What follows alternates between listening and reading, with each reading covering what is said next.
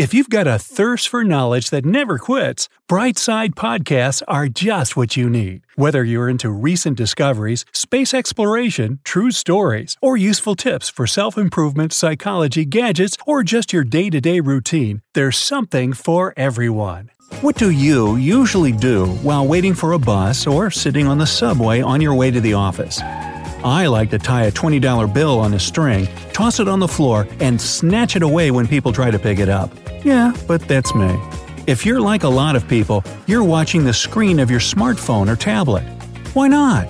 Everyone does it after all. Our gadgets are closer to us than anything or anyone else. They're a source of information, communication, and fun. But it's good to keep in mind that our devotion to our gadgets is bad for the spine. American scientists have found out that we spend more than 2 hours a day looking at the screens of our smartphones and touch them almost 3,000 times. Ooh, think of the germs. Their Australian colleagues went further and did a study on how gadgets influence our health. The results were astonishing.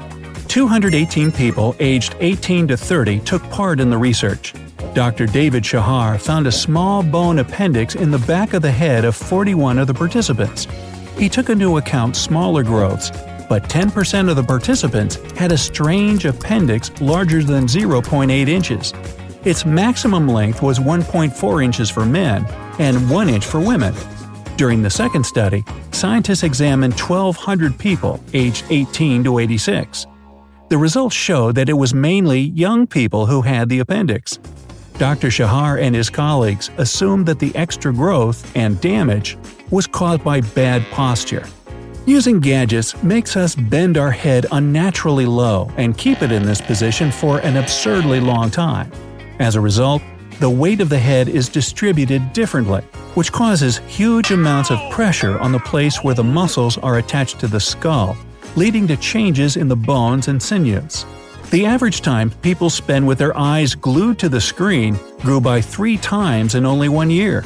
Dr. Shahar says that because of this growing screen time, each following generation will have a consistently bigger appendix. Scientists believe that the appendix itself poses no danger, but a spinal curvature does. It might even cause different diseases. The human head weighs about 11 pounds.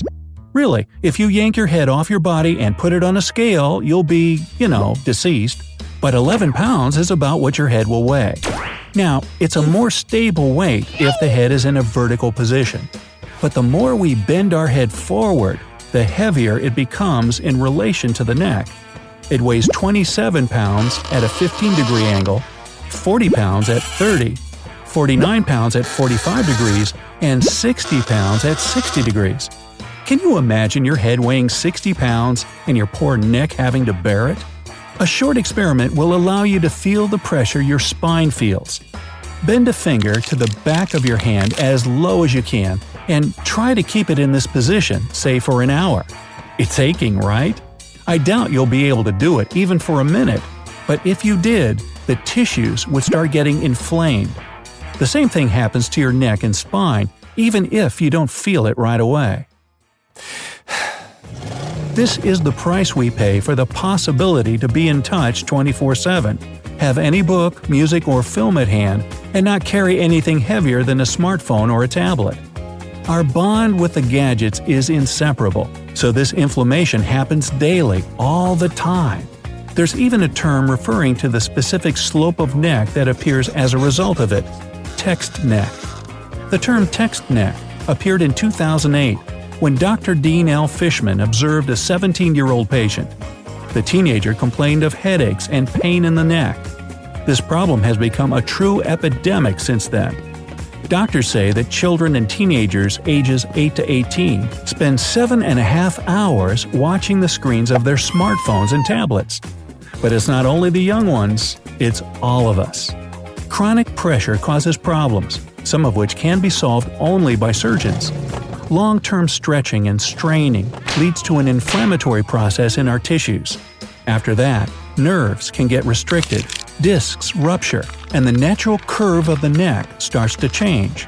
People start feeling worse. They have aches in the neck and spine, and later, headaches too. Bad posture also leads to other issues, like lowering the volume of the lungs. You can easily check this by yourself. Take a full breath when you're hunched over your smartphone. Now, sit straight and try to do it again. Do you feel the difference? When you don't breathe properly, your blood gets less oxygen and brings less of this precious gas to all the organs, including the brain. The pressure on your inner organs caused by bad posture can lead to problems with your stomach, intestines, and metabolism. Another thing caused by gadgets is less crucial for the health of your neck, but detrimental to your appearance. It's a double chin, which appears even with young and slim girls and boys. The soft tissues behind your chin sag down, lose their elasticity, and form what we call a double chin. The neck itself gets wrinkled. High-energy visible light, or HEV, which the screens of smartphones, tablets, and PCs radiate, can cause premature wrinkles and pigmentation, and make skin hypersensitive. All these effects are called digital aging. We don't see it immediately, but with time, our face can get reddish, inflamed, and dry. Soon, new wrinkles will appear. It's hard to imagine our life without gadgets, but there are steps we can take to reduce the harm they cause to our health. Here's some advice. Keep your smartphone at the level of your eyes so that your head stays in a vertical position and doesn't bend. But if you hold it like this all the time, it may cause problems with your shoulders later, since there will be extra stress on them. So it's good to change positions frequently.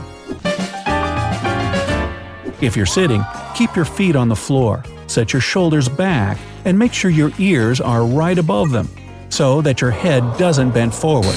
You can also use a hands-free set when you talk on the phone. Studies also advise using 2 hands and 2 thumbs for texting. It'll create a more symmetrical and comfortable position for the spine. When you work on a PC, see to it that the screen is on a level that's naturally in your direct line of sight. It's bad if you have to look down on it. The same is true of laptops. Try to use a separate keyboard and put the screen on the same level as your eyes. Just to make sure that you don't forget about your neck, there's a special app. Yes, smartphones are that smart. When you hold your smartphone at a safe angle, you'll see a green light in the right upper corner. When you hold it at a dangerous angle, you'll see a red light there. You can also add different signals or sounds to warn you. Try Neck Guard for Apple and Posture for Android. You can ask a friend of yours to take a picture of your upper body when you're texting on the smartphone. Then put this picture as a wallpaper. That will remind you that you need to take breaks from using it. Even a short break for several seconds will help to take the stress off of your neck. Use the screen time information to track what you spend your time on and try to limit this time. Your eyes and neck will say thank you. While cosmetologists are looking for ways to protect skin from digital aging, it's a good idea to support it from inside. Foods rich in antioxidants can help a lot. Fresh berries, fruits, spinach and greens, nuts and broccoli are your best friends to fight aging. But still, doctors are unanimous in the opinion that the most important thing is to take breaks when working with gadgets, no matter if it's a smartphone or a PC. Stand up every 20 minutes, massage your shoulders and neck, or have a short walk to speed up the blood flow. Now, how much time do you spend bending over your smartphone and tablet? Are you ready to make it shorter if it's good for your health? Let me know down in the comments.